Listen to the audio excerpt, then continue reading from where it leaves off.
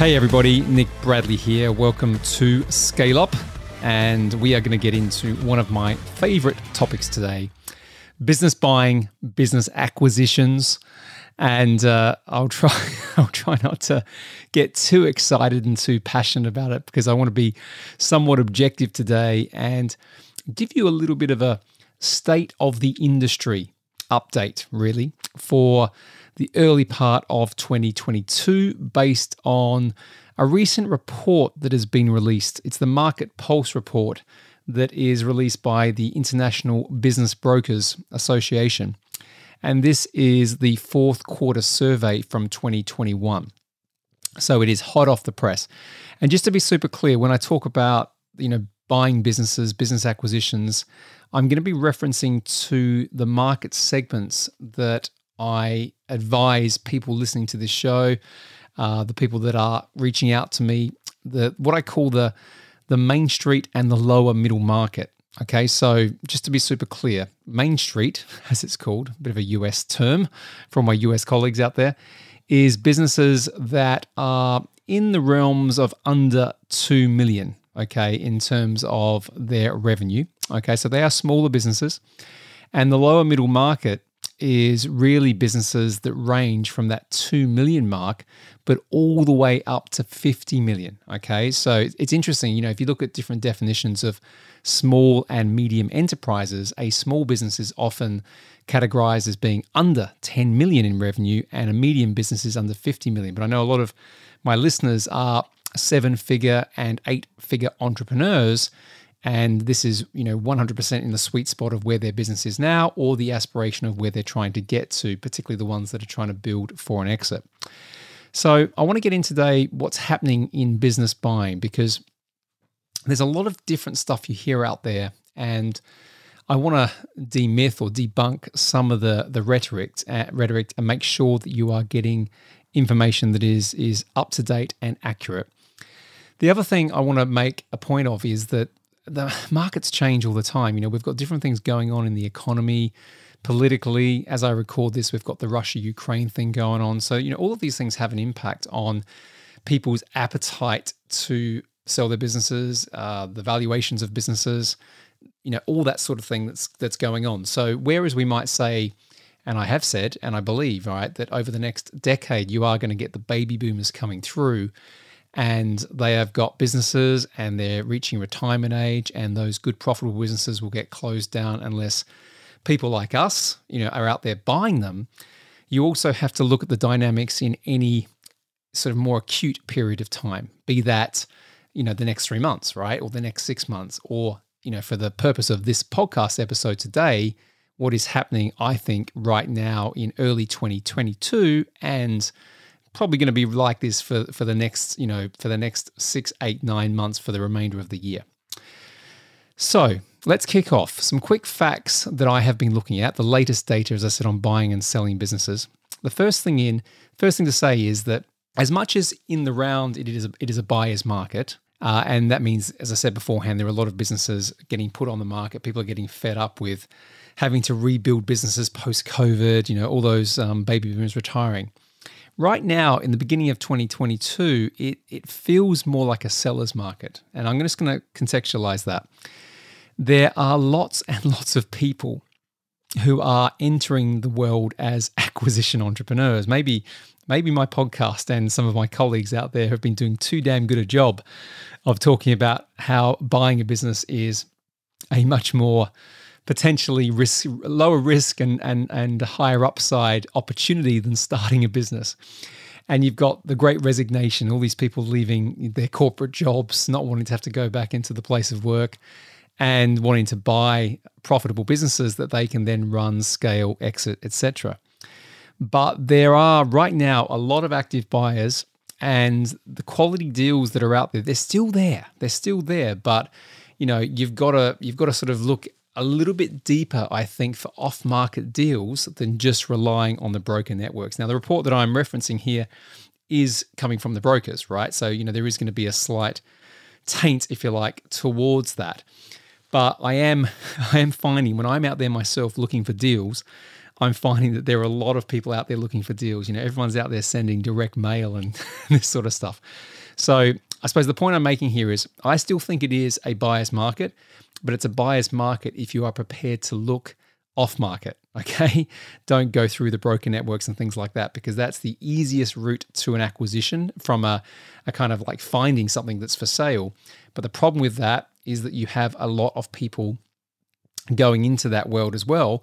So therefore you've got higher levels of competition. So therefore the chances of you being able to get a really strong leverage buyout, being able to negotiate fantastic terms like seller financing, it's going to be more difficult because you have more competition.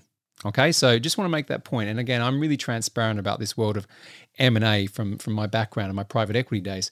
So I want you guys to be forearmed, forewarned on what's going on. And you have to be able to source deals more intelligently than the masses. Okay, that's the point that I take from the report when they say things like that. The second thing that's interesting to me is that there are a lot of first-time buyers out there, which I think also relates to the point I made beforehand about people wanting to come in and be acquisition entrepreneurs. And they are looking for smaller businesses. They're looking for valuations around that sort of 2 million mark.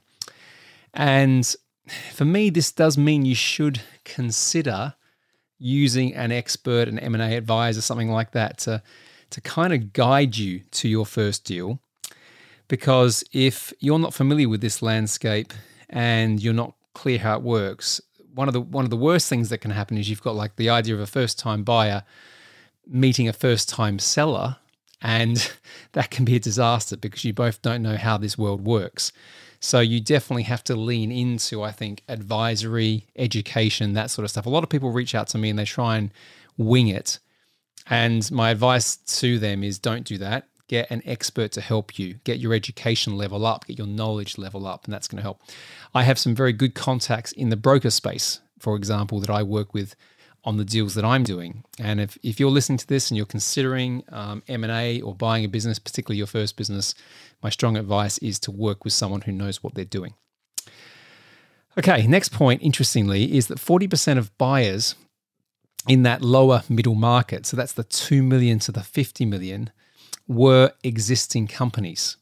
Okay, so scaling via acquisition, right? As I talk about, buyers and owners should be aware of strategic buyers and their competition. So companies are having, I think, sometimes trouble finding talent, right? These days, people are starting to think a little bit different about what they want their world of work to be like. So instead of going out there and trying to recruit people, they tend to be acquiring other businesses to get talent and drive company growth, as opposed to just going out there and trying to build something more sizable for an exit. So have a think about that as well. So what I try and advise people, particularly if they're a seven-figure business, a low seven-figure business, is go out there and do partnerships, joint ventures and acquisitions. And the data is representing that as well, because you're going to have a little bit more of a solid base and foundations to grow from. Not to say that going out there and buying a business as a solopreneur, as an acquisition entrepreneur is not the right thing, but you are going to be going up against some entities, if you like, that have a little bit more scale, and sometimes that can increase the prices, which means, back to my point before, is that you need to be a little bit more clever with how you're finding these off-market opportunities. Interestingly, and again, this is from last quarter 2021, 54% of transactions are closing successfully, and this is one of the highest rates that I've seen in my career. And I think there's a few things going on here. There is, even though we've got lots of challenges, there is economic confidence around scale. So there's a piece here where, this idea of buying businesses, bolting together, creating scale, de-risks companies and can de-risk an entity overall. And as a result of that, people are looking at M&A much more than they used to be, and are much more amenable to doing deals than they used to be. So sometimes you'd have all these people out there sort of what I call playing at the edges of acquisitions. Like, I kind of want to do an acquisition. I kind of want to scale my business via acquisitions, but I don't, and they test the water. What I'm seeing now is the cost of organic growth We've had all these things happening recently with social media advertising. Costs have gone up, algorithms have changed, the efficiency of how you find customers has changed.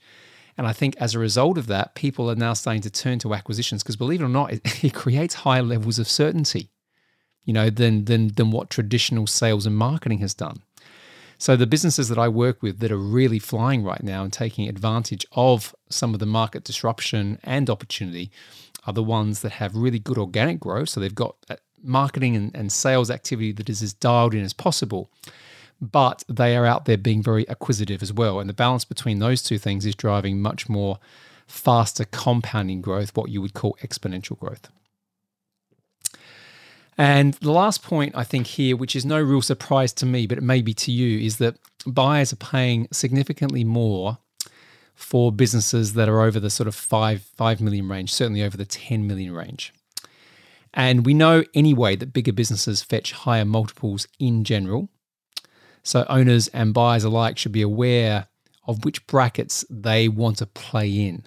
Now, my whole strategy, right, I've said it a few times, but I'll repeat it, is to scale via acquisition, or certainly to teach people to scale via acquisition so they can create a group structure. So what does that mean? That means they've got their existing business and then they've got 2 or 3 or more other businesses they bolt together. It's called a roll-up.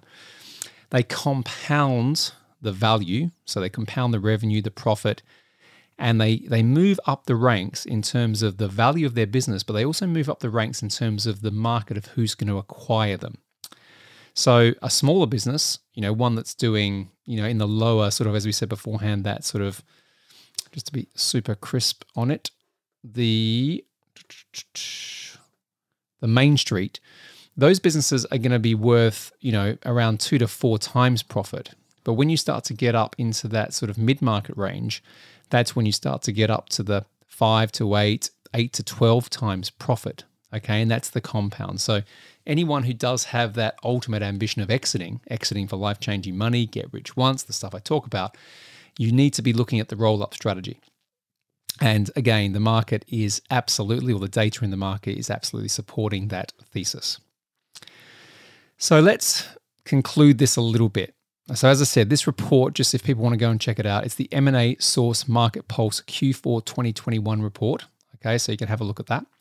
But let's summarize this. So if you're looking to buy a business right now, you have to be, or you should be, exploring more ways to source off-market deals and have your specific limits clearly defined so that you're not over-investing in deals where there is a high level of competition. Okay, so one of the things I teach in my programs is deal specification, being very, very clear on what you're trying to acquire, why, and that's everything from the sector, but also the size of the business, where it's located, that sort of thing. You need to be more specific, okay? And the thing to underline here is off-market deals. Going into the broker network, you are more than likely going to be going more into not a buyer's market, but a seller's market because the competition is high, okay?